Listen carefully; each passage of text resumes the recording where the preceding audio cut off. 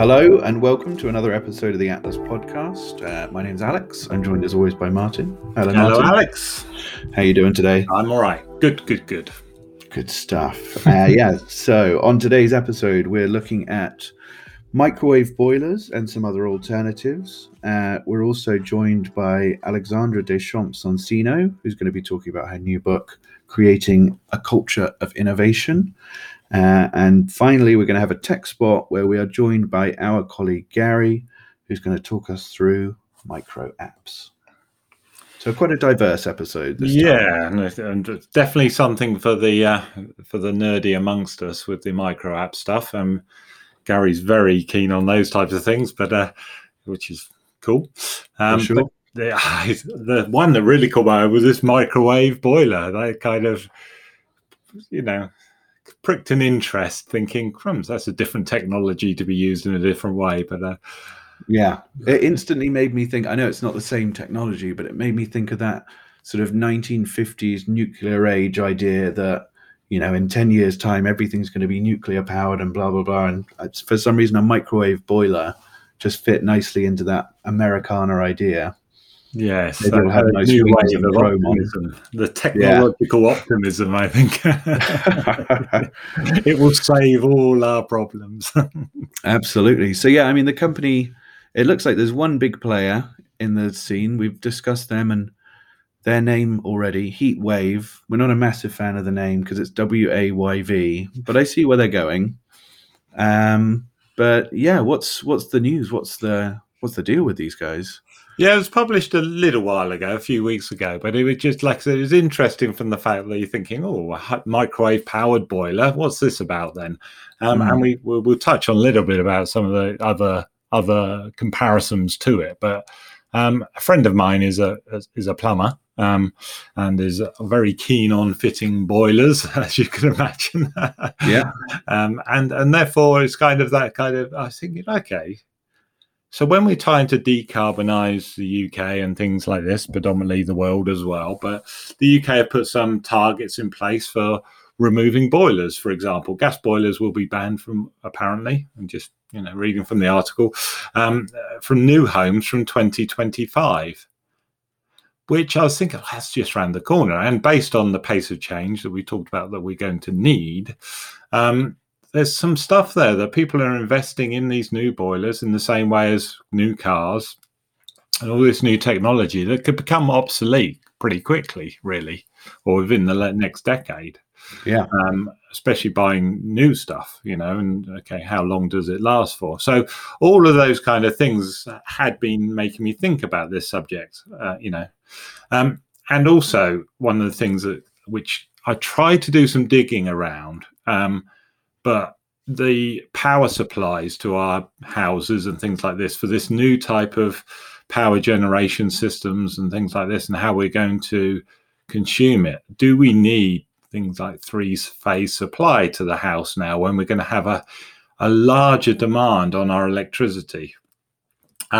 Most domestic houses just have one phase, and the power stations themselves generate in three phases, red, yellow and blue.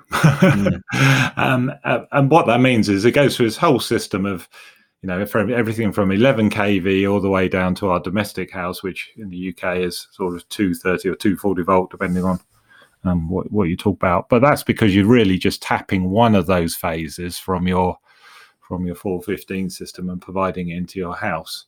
But really, the power consumption required by your house, if we're going to electrify everything, including boilers and things like this, is going to have a far greater demand on the house. So it might be one of those things that we've got to look at the infrastructure as well associated to it. But putting that to one side, microwave boilers. Okay, well, it's an interesting concept. When you microwave food, you kind of get a lot of steam generated off of it. So whatever the microwave's doing is very much interacting with those water molecules. So and inducing power into them in some way, shape, or form. So it does look on the surface of it something probable. But obviously, with all of these types of things, it's all about whether it can be achieved or not to the scale and size and things like that. So we've all moved and got very used to having instant hot water. Well, obviously some people don't, but where we live today, fairly common, yeah, it's fairly common. But we don't have hot water tanks anymore so much in the loft anymore, etc., etc. But one thing, so my previous house, where I used to live in, we had a very complicated heating system. We used to have solar panels for heating the hot water. We used to have a log burner, which could also have a coil through the hot water tank that could heat the hot water. And then we had kind of a immersion heater for heating the hot water as well. But that was on the hot water tank. And that meant that, okay, you could heat the water up, but you could, you had to use it up. And once the water had used up, then that was it, really. But the capacity of the gas boilers, the combi boilers, means that you can generate a lot of, if you look at what you're trying to achieve, raising the temperature of water in some regards, like 50 degrees instantly. 50 degrees C, that's a lot of energy. And it's still, I still sort of marvel at the fact that I can turn my hot tap on in the shower and it's hot water straight away. Like I remember being told as a kid, don't use it all up, and I still have that in the back of my head. Exactly. I better not, in case someone's getting in after. No, it just, you turn it on and it goes. Yeah, and that's the thing. See, and that's why I kind of say. So on coming back to the micro boiler, it says the electricity load will be the same as a electric oven. Okay, so it's not like like I said, not like a 13 amp plug that you can plug it into, but you can run an electric oven off of the existing distribution system. It says it will be 84% effective in converting electricity into hot water. That's an impressive boast, if it's true. And then there's the byproduct that another 12% of waste heat is recycled to make the total efficiency 96%,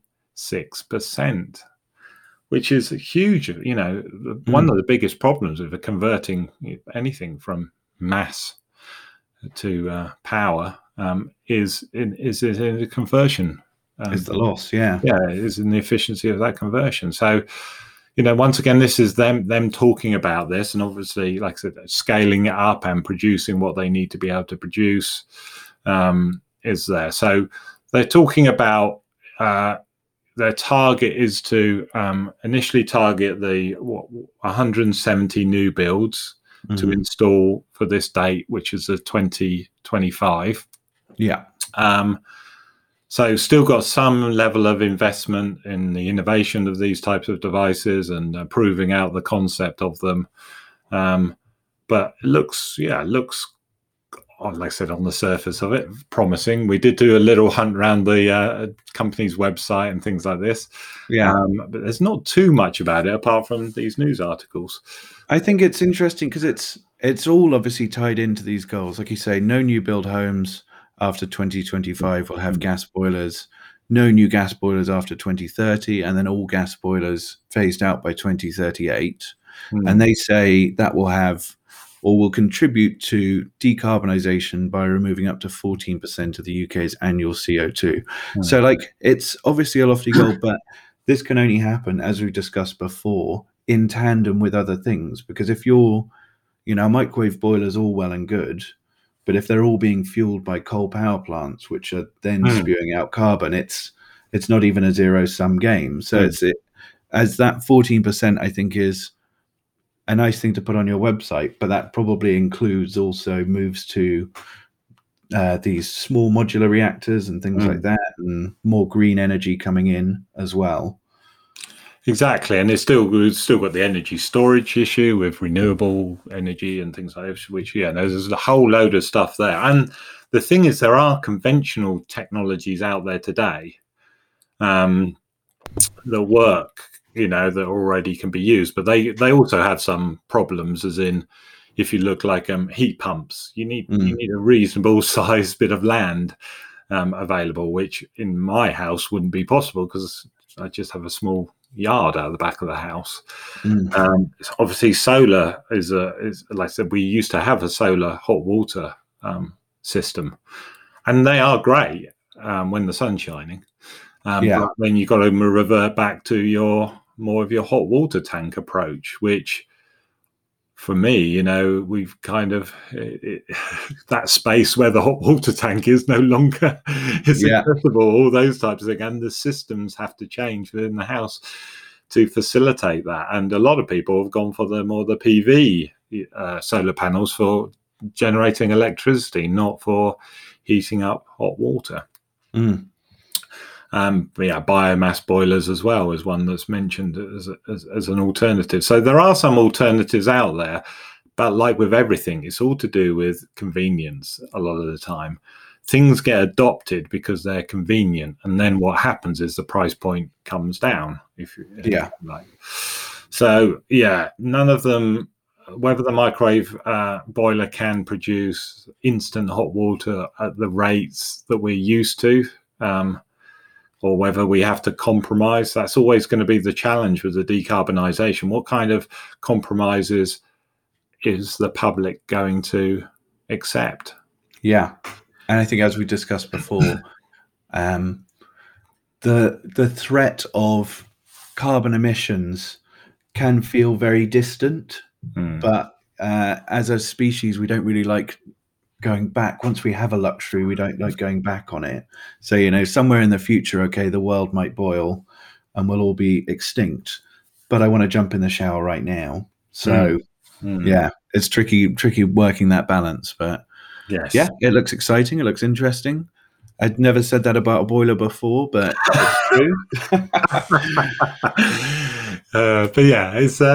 It's fun. It's sort of fun in a way, but fun news article about using a technology in a different way. I like it. I like it a lot. Okay, I think it's probably time to jump into our chat with Alexandra and discuss some innovation.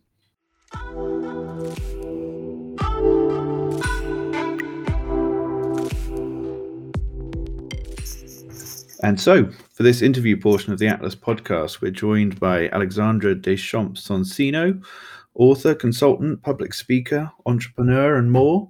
Thank you for joining us. Thanks for having me. So I came across you through your latest published book, Creating a Culture of Innovation, and it struck a chord because we are at Atlas, an innovation-focused company. And we obviously approach that we're a tech development place, so we approach it from a very tech perspective, where it looks like, from what I've read, you take a more holistic approach to the whole idea. What drew you to innovation in the first place? Well, as a company founder, as a consultant for the last 10 to 15 years, I have worked with quite a lot of research arms of major businesses, and I started seeing some trends. My first book was on the smart home sort of thing and trend. And then with this one, I thought, wouldn't it be nice if I just captured everything I've seen in the past 15 years, which have been attempts to shape innovation in a particular way, whether that is through interior design choices. For others, it's group practices and the way in which social structures are placed or put in place to get people to be supposedly more innovative. And I just thought that there was something very interesting about doing that now and capturing that now when we're in the middle of essentially a real estate crisis of the workplace and a crisis of how we might move forward with getting people in the same room and getting them to think differently. Yeah, I mean, Ed, in the introduction to Creating a Culture of Innovation, you did mention that a lot of the research was being done as we were heading into a pandemic. How did that affect the work? It was funny because I could sort of not exactly predict where we'd be today, but I did have to finish writing the book in August last year. So you could say the early days of the pandemic. I think we now know a lot more about what people are prepared to do and not prepared to do. But I did think that there would be something about people being forced back into spaces that were massively distracting, very counterproductive, and not particularly good spaces to think in or to be innovative in. And so I could see that coming. I didn't necessarily think it would take on the flavor it has right now in, what you might call late pandemic. But it was fun to kind of write about these things. For sure. And I mean, speaking of that, coming out of the pandemic, obviously a lot of the book is discussing how to create spaces to nurture a culture of innovation. How do you think, in the future, the sort of normalization of work from home and these things that have almost been forced on us will affect building those spaces in the future? Do you think it's a positive thing, or? I think it's a really interesting challenge for businesses to think about who they bring into that process, because I think that now we have sort of gotten over the idea that people need to be flown in for a piece of work. Actually, they don't. They could do that piece of work remotely. They could do that from their home.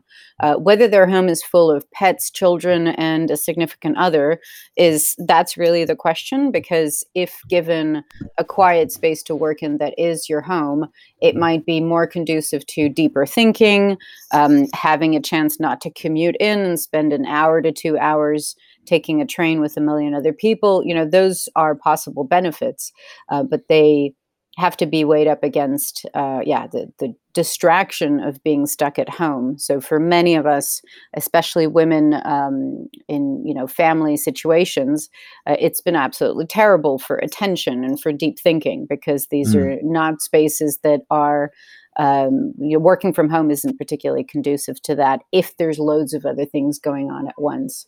So I think in the context of innovation work, who you bring into a process of innovation has really changed, because you can get colleagues involved from other offices and from other departments much more easily than you would have before. I think that people would have used the excuse of location or availability and distraction of physically going in and out of meetings, physically going out of buildings. That soaked up a lot of time. At best, you could have had maybe 4 meetings a day that were kind of deep thinking type meetings, whereas now you could notionally squeeze in a bit more with a lot more parties. But how distracted those parties are, and how, again, conducive to deep thinking their environments are, is the real question. But the challenge is to then throw the baby out with the bathwater and say, well, only the office is a dedicated, quiet space where you can do work, which we all know is not true, unless you have been given your own dedicated office space, a la university building in the UK, where you have your own sort of, door that you can close. Many of us have been working with very distracting open space offices or hot desking situations that are not particularly conducive to accidental conversations that don't distract everyone else, again, this deep thinking where you can just sort of dive into a topic, do some research, and not get interrupted by the visual noise around you, or literally the noise around you.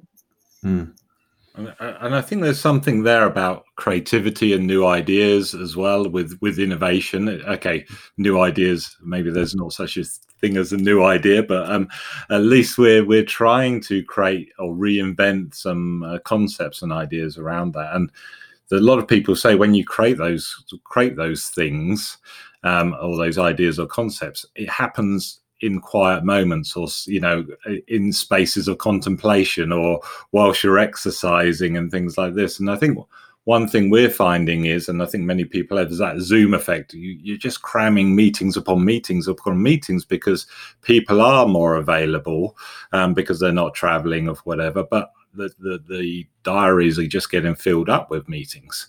So where are those mental spaces for contemplation or thinking in a world? I find that particularly difficult myself is to create a space now that you can think about things that aren't just about rushing off from one meeting to another. Sorry, go on. No, I was going to agree with you. And I think a lot of people have had in the past mitigation strategies that have been really interesting and exotic. Like I used to be working for a client that used to book themselves into a meeting just so that no one else could book any of that time. So they would go lock themselves into a conference room and do their work, but at least that was earmarked as not available time for collective, choosing to have a meeting with someone. And they just, on point were like, my time is precious and I'm going to book this time. And the subject of the meeting was always something abstract that no one else would recognize. It wasn't, I'm sitting in conference room B, come and bother me. It was a strategy meeting with Bob or whatever it might be. And there was no Bob. And this person just knew how to carve out time. And I think the pandemic has made managers very nervous about productivity. And I think wrongly so, because we've seen that people have been working more. They've been working more hours. They've felt more pressure, as you say, to show up on camera, to sort of, it's the worst of presenteeism in the workplace. But that ability to just relax as a manager and say, I want 20% of your time to actually be without meetings, and let's orchestrate that and let's organize that. And as a business, let's be comfortable with this. Let's be comfortable with the fact that not all of your time has to be socialized through meetings. I mean, we used to have problems with meetings, lots of email, lots of meetings could have been emails. And I think now it's sort of, lots of Zooms could have been meetings in a completely different format, or emails, or even nothing at all. And it's just because people want to see each other's faces and feel good about being at work while the dog is chewing on something. You mentioned in some of your YouTube chats about lessons haven't been learned from the past, and you think a lot of what you write about is about the fact that those lessons haven't been learned. Are there things that you can think about that, obviously a global pandemic isn't something we've really experienced in this kind of scale, especially in the West. Is there something you can think about that might be relevant? I know they're slightly putting you on your spot, that you think there's lessons from the past that we could have learned. Well, I do think that all of the work of the Quickborn, which I mentioned in the book in the first chapter, are lessons that did not particularly travel through the test of time, as it were.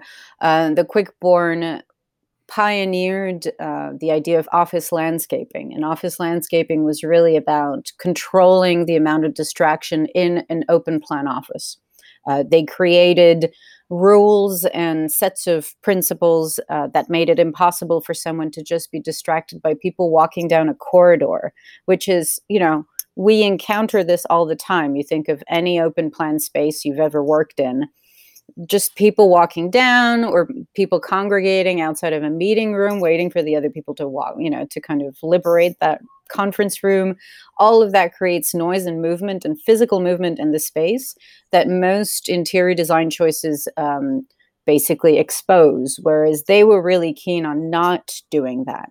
I think in the context of the pandemic, what we can really think about is what they attempted to do, which is create neighborhoods between teams, really thinking about who you work most closely with, and how to create, again, kind of mechanisms for talking to that particular department with those particular people that you talk to the most in the most effective manner. Maybe it's about having, a kind of lunch hangout, open video hangout, if people want to hang out at lunchtime and just want to say hi to each other without there being an agenda of any sort. Maybe it's about making sure that the sort of Slack channels aren't shared with the entire business and all the teams all at once, but there's sort of dedicated places for people to have very specific thematic conversations that don't pollute the, notification landscape of everyone else. But that idea of neighborliness and who your work neighbors are really, and I'm not just talking about individuals, but departments. I think that thinking about your workplace as a sort of landscape is really interesting. And that's something I don't think we've absorbed enough of. And again, the office landscaping work of the 50s was really rich in those kinds of questions. And we've seen that a little bit with the video conferencing. Like it's very dry the way it's presented in that kind of way. And we've tried some different kind of collaborative platforms.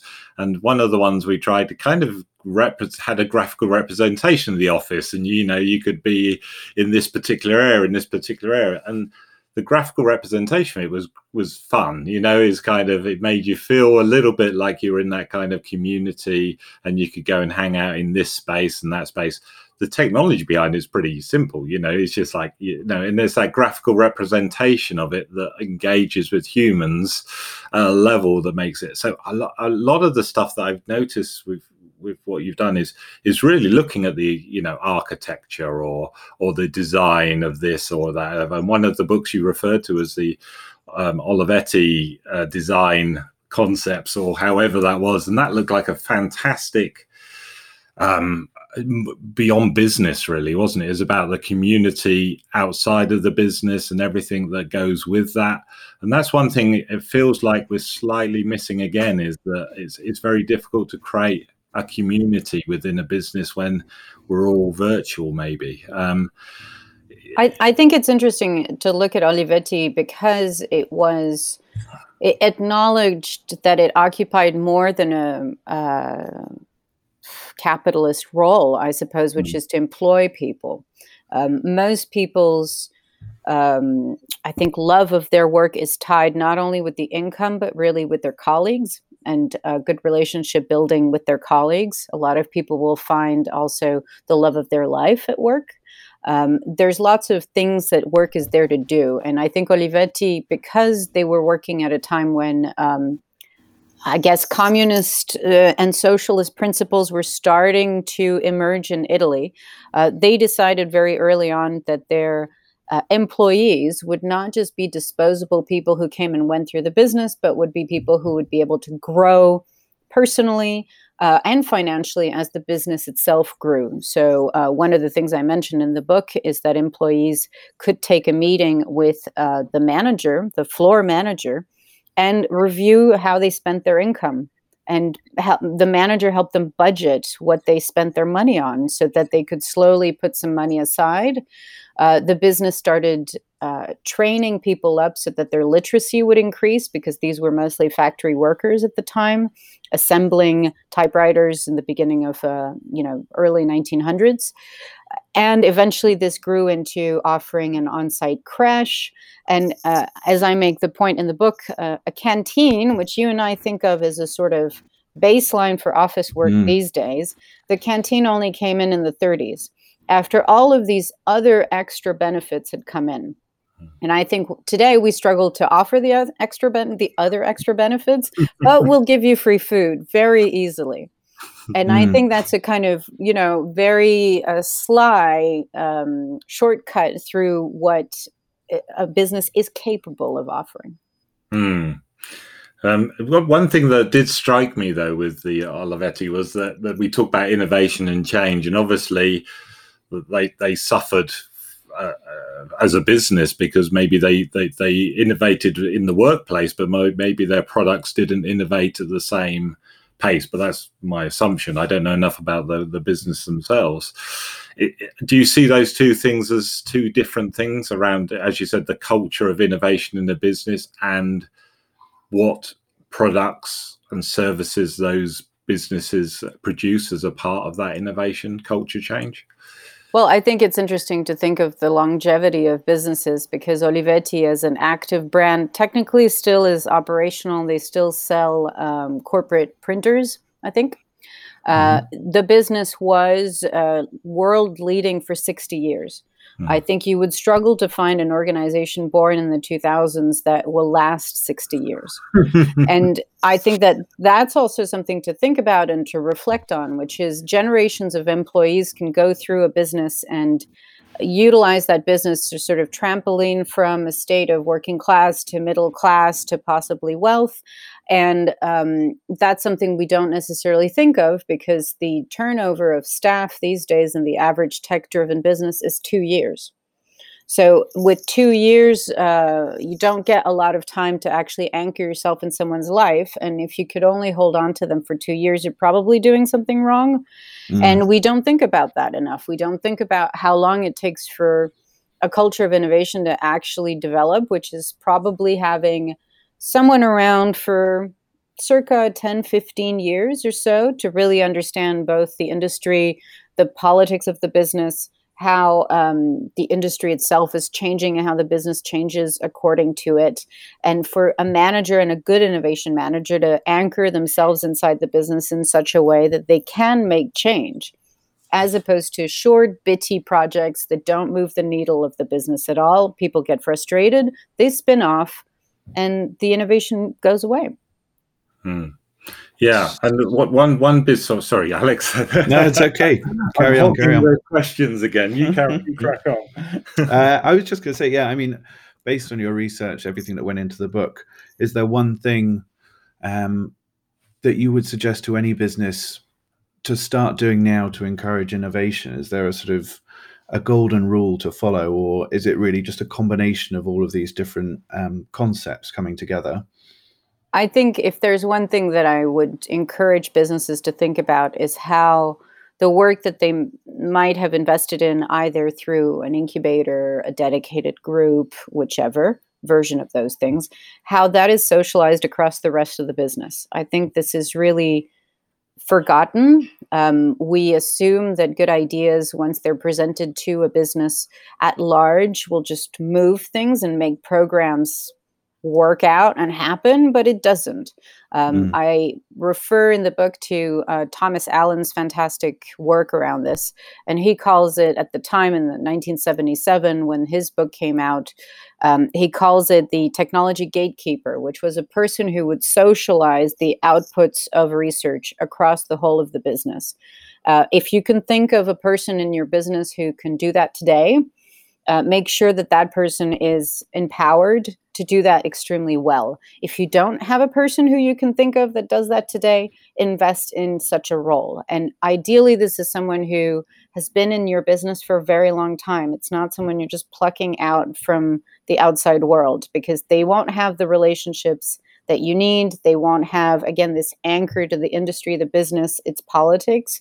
It needs to be someone who's fairly senior, who's been in the business for 7+ years, and who can look at a piece of innovation work and go, we need to talk to such and such a person at this major event, because that's when, they're most open to new ideas and they have the time. Or don't show it to that person because they're having a bad time right now. And so all of these are, people-based ways of socializing innovation work. And I think that's the most key concept in the book, I think. I really like that, because what I've written down a question here is about how do ideas and especially good ideas become accepted?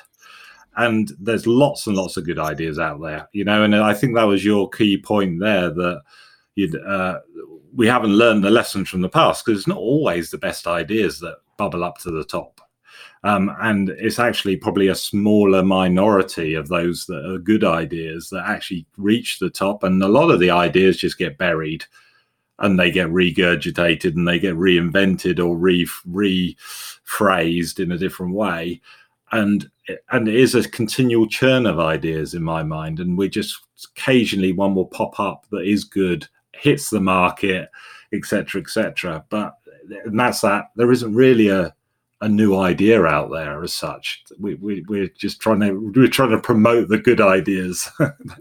or I think there's rather a set of condition that presents itself around an idea that makes that idea sort of, again, latch on. One example I give in the book is the example of a friend of mine, Nick O'Leary, who helped create something called Node-RED at IBM. And the reason why that project sort of took over is because it was presented at the yearly IBM conference and shown to a set of key managers. If it hadn't, and it had just sort of stayed as his skunkworks project, basically, in in the UK, which isn't a key sort of, I mean, it's one of the areas that IBM has a holdover, but it's obviously an American company. Why would they have paid attention to something one researcher was doing in an office in the south of England? And so it was because it was presented to key people at a key point in time. And that's absolutely key. He's left the business now, but I think Nick was in IBM for close to 20 years. And that's also, that matters. Yeah, for sure. I know Martin as well as I could sit and talk about innovation all day, but I really wanted to also bring in the Low Carbon Design Institute you have coming up very shortly. We've talked on the podcast a fair bit about zero carbon goals, and I was just excited to hear what your approach to this idea was, what the Design Institute is aiming to achieve. Well, in its first instance, it's really a prototype for a full-time organization. And this prototype is essentially a virtual, sadly, because of the pandemic, a virtual residency that is happening at the same time as the London Design Biennale. So from June the 2nd to June the 25th. And what I'm doing is hopefully taking on a cohort of circa 20 people who will be given a whole bunch of content and a whole bunch of presentations around different aspects of climate change that I've had the chance to encounter throughout my work and throughout my work as a consultant. And let them sit with that information, be able to answer as many questions as they like, and create a piece of work in response to it. So giving people both the knowledge, but also the time and creating that space in order for that work to be exhibited and to be turned into a print publication. And the idea there is to allow people to do a deeper dive than they might necessarily have access to right now. I think a lot of what I talk about in the book on innovation is about time and space. This is creating time and space for people who happen to have a creative background. It might be in the fine arts, it might be as technologists, but they find themselves at a loss for either how to respond or what to do. And this is an opportunity for them to get deeper knowledge and respond to that deeper knowledge. I think there are not enough creative people looking at climate change from a perspective of deep knowledge. And I think we need more of those lateral thinkers in the banks of today, in the energy companies of today, and giving them the access to the knowledge gets them to respond in ways that those types of businesses can say, yes, you get it. And yes, let's work together. Fascinating stuff. Yeah, that's really interesting. It's like a concept of almost like cultural dissemination around zero carbon. Absolutely. The manifesto. Good stuff. I can see time's ticking on. Thank you so much for joining us, Alex. The book's great. We'll obviously put links to everything in the episode description, and hopefully we can have another chat soon. Absolutely. Always happy to come on, and thank you for having me. No, thank you. Fantastic.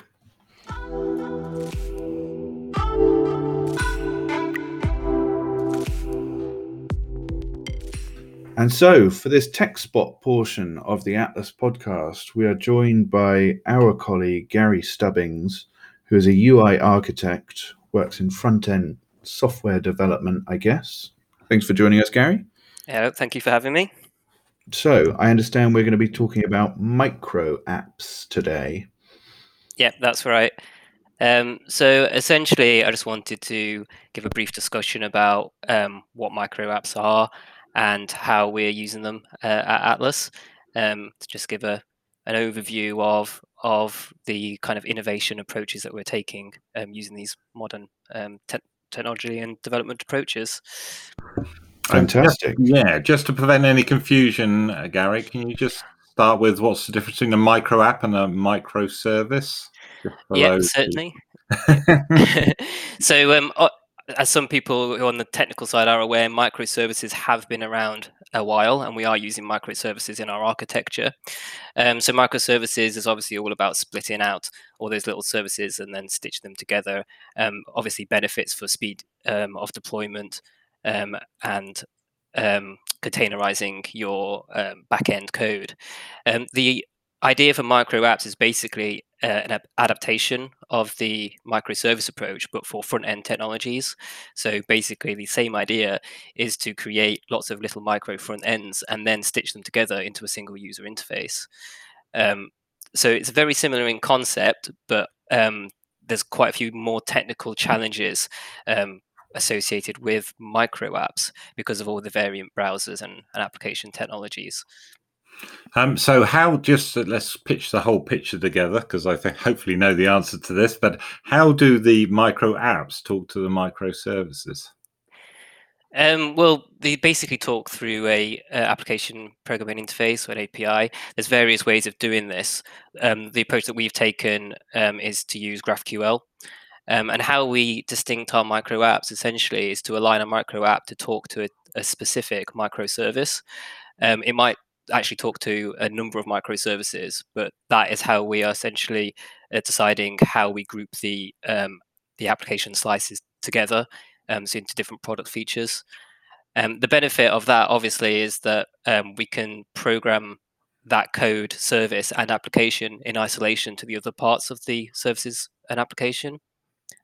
So it gives us a speed of development, and obviously we can isolate things for testing as well and produce features much quicker. Yeah, and what's the difference then? We talk about API in general, and we have discussed it, and we did talk to Darren previously about the microservice architecture, especially around the messaging bus that required to communicate with those types of things. So during that, we kind of talked about different things around API, maybe REST technology and things. So why GraphQL? What's GraphQL giving us that maybe other API type technologies don't? Yeah, well, that's a good question. So essentially, GraphQL does provide benefits to the front end development specifically, and the main benefit it provides is that with GraphQL, you are able to slice up parts of your understanding of the API schema from the client, which means that the API could evolve on the server, and it could be evolving in parts that the client doesn't particularly care about, and as a result, the client won't be impacted by any change. One of the main things that we use is something called GraphQL fragments, which allows us to essentially select specific parts of data that we require from the server actually inside the client, which means that as the API evolves on the server and new things are added, it doesn't impact any of the client interface. And GraphQL was really kind of invented, really, wasn't it, for mobile technology, or the adaptation of having that lighter weight approach to API integration, wasn't it? It came later in the sequence of API technologies, really. Yeah, that's right. Mobile technology evolved. Yeah, and it does obviously provide this this query language interface that you can use, and it's the query language interface that gives it the real strength. And the reason why it's called GraphQL is because you do actually querying graphs, so you can actually have a level of depth to the query, or that you would ordinarily have in like recursive issues in a standard API. But in the graph, you can decide how deep you're going to go by querying it from the client.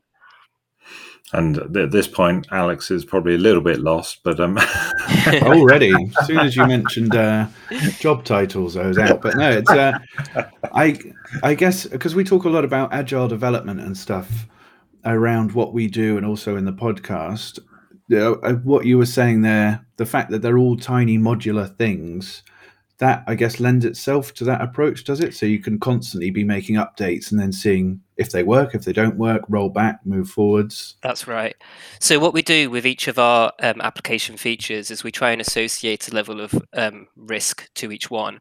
So we look at how many people are going to be using that particular feature, and then obviously we can gauge the level of testing and effort that needs to go into each individual feature.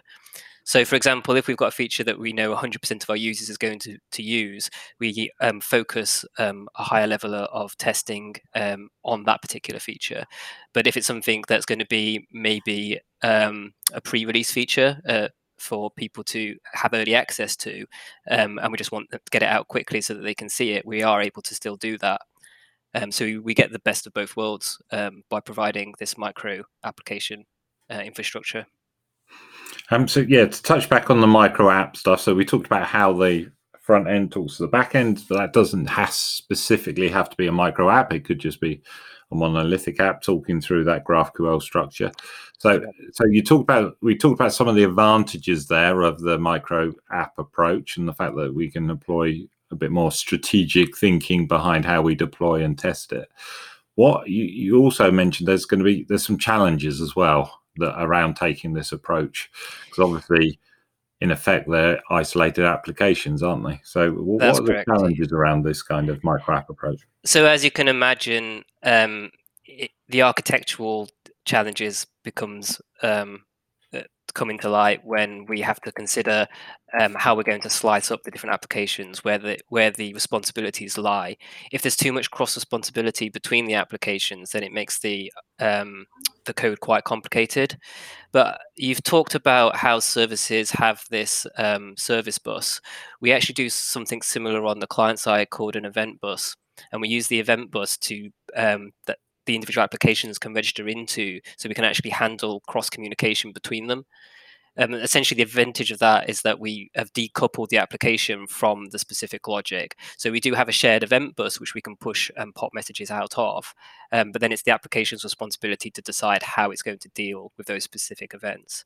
A great example is all of our applications are basically, they need to handle changing language. Yeah, so one thing is going to set the language to be a new language. It might be changing from English to German, but all of the applications need to respond to that and update their components to show the correct language. So that is something that sits on our global event bus that each application is hooked onto, and then obviously it handles its own change with its respective technology, whether that be Angular or React or Vue.js. And one other aspect of that is obviously security or credential logon. How do we manage that type of thing in effect when you've got one app, or sorry, when you've got multiple apps and you're logging on, in effect, aren't you? It's much in the same way as I just mentioned. We use the event bus to share the authentication token. So one application is actually responsible for collecting the authentication token, which is the login app. But actually, every app has a hook into the authentication library. The authentication library is handled by the code that actually makes the request to get the data from the services. So as soon as that returns that it doesn't have a token, or the token that it's got has been reported as invalid, it will trigger an authentication flow, and then it will push them back onto the authentication server to get a new token. The result of this essentially is that we could spin up one app without the login UI, if you like, and then as soon as you try and hit that app and get some data, it will actually push you to the login server, and then you'll have to obviously log in and get your token. Excellent. So is there any great tips that you can give people thinking about this kind of micro app architecture? What's been the best thing about it for you from a development and architectural point of view? The best thing, to be honest, has probably been from a developer point of view, is that we can actually choose technologies. We can choose different technologies for each micro application. And the benefit of that is that obviously there's this whole myriad of libraries available, and those libraries are usually written in a specific language. Yeah. So when we're looking at a mission or a purpose for an application, we can actually have a look at those libraries and try and pick the best tool for the job. Whereas before we've been like, oh, we would really like to use this library, but it's in the wrong language, essentially. But now it means that we can actually use whatever library we like, as long as we create an application that wraps it in the correct language. And You get ultimate flexibility. yeah, Exactly. and similar to that, you don't have to load the whole library, either, do you? I mean, Yeah, I mean, there is that a monolithic app. Obviously, every time you're running it locally to test it, you're running everything every single time. Whereas actually, we can just load up specific modules, which gives us much faster development time, and also down to the deployment as well. We don't do it currently, but our goal is to essentially be able to individually deploy the micro apps without any of the other apps going with it. We've already got the infrastructure set up to do it. We're just in the process of trying to figure out the release process for that. Does it? I mean, I know it's so development time is sped up. How does it affect when the app is running itself? Does it benefit that in any term? It actually does speed it up a little bit, yeah. So a lot of modern technologies, like Angular and React, they do have what they call lazy loading, which is where they don't necessarily load all of the modules at once. They make them available as and when you need them. Using this micro app technology, it essentially does exactly the same thing, but the only difference is rather than the technology choosing how to lazy load the modules, we're actually handling it ourselves. So there's a little bit more complexity there, but we're using a technology called Single Spar, and Single Spar makes that easy. It adds all of the interfaces that we need to be able to load things in as we choose. Excellent. I was going to start talking a bit more about the front end type of technologies we use and the graphical elements of it, but actually, that's probably enough for today, isn't it? Maybe we could go on for a little while further. But I think actually, we've covered a lot of ground there already, and maybe we're creeping into other areas a bit. But is there any other elements of the micro app that you'd like to talk about there, Gary? I don't think so. Just to put you right on the spot. Yeah. I think that's it. I mean, as you said, one of the benefits is that we can actually have the different technologies at the at the application level.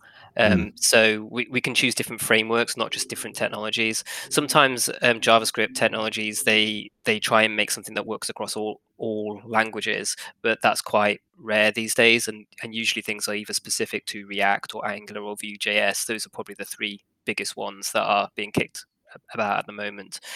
And developers in the UX area, they want to work with all of them. They want to see all of the emerging features that are going into them.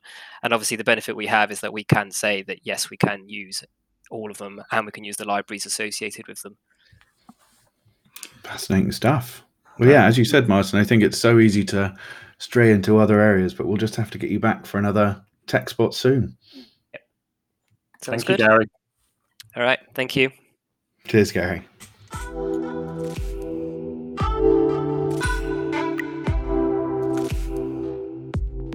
Okay, that's it for another episode of the Atlas podcast. Thank you for joining me, Martin. Thank you, Alex. I think that was a good episode. Fantastic interview with Alexandra. She provided us with a £5 off voucher for new A-Press customers. So we'll put that up in the episode description. I think it runs up until the end of April, so you've got a few days there. If you want to grab the book, £5 off. Enjoy it.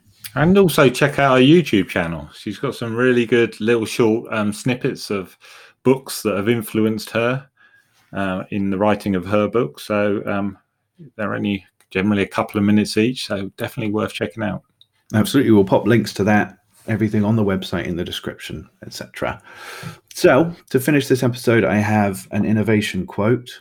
This is from Theodore Levitt, who is a German-American economist. And he says, creativity is thinking up new things. Innovation is doing new things. Yes, very good. We can all come up with ideas. Yeah, it's the doing that matters. It's the doing that matters, yeah. Whether they're genuinely, a new idea is another thing. But as we discussed in the interview, new ideas are very difficult to come up with. But there are plenty of ideas out there that need to be promoted and innovated. So yeah, absolutely. All right, I will catch you next week. Okay, look forward to it. If you have any thoughts on the Atlas podcast, please don't forget to leave us a review. If you'd like to get in touch, you can email us at podcast@weareatlas.com. Follow us on Twitter at @ATS_Atlas, and you can like our LinkedIn page found in the episode description. If you want to know more about Atlas products, services and projects, head over to our website weareatlas.com to find out more.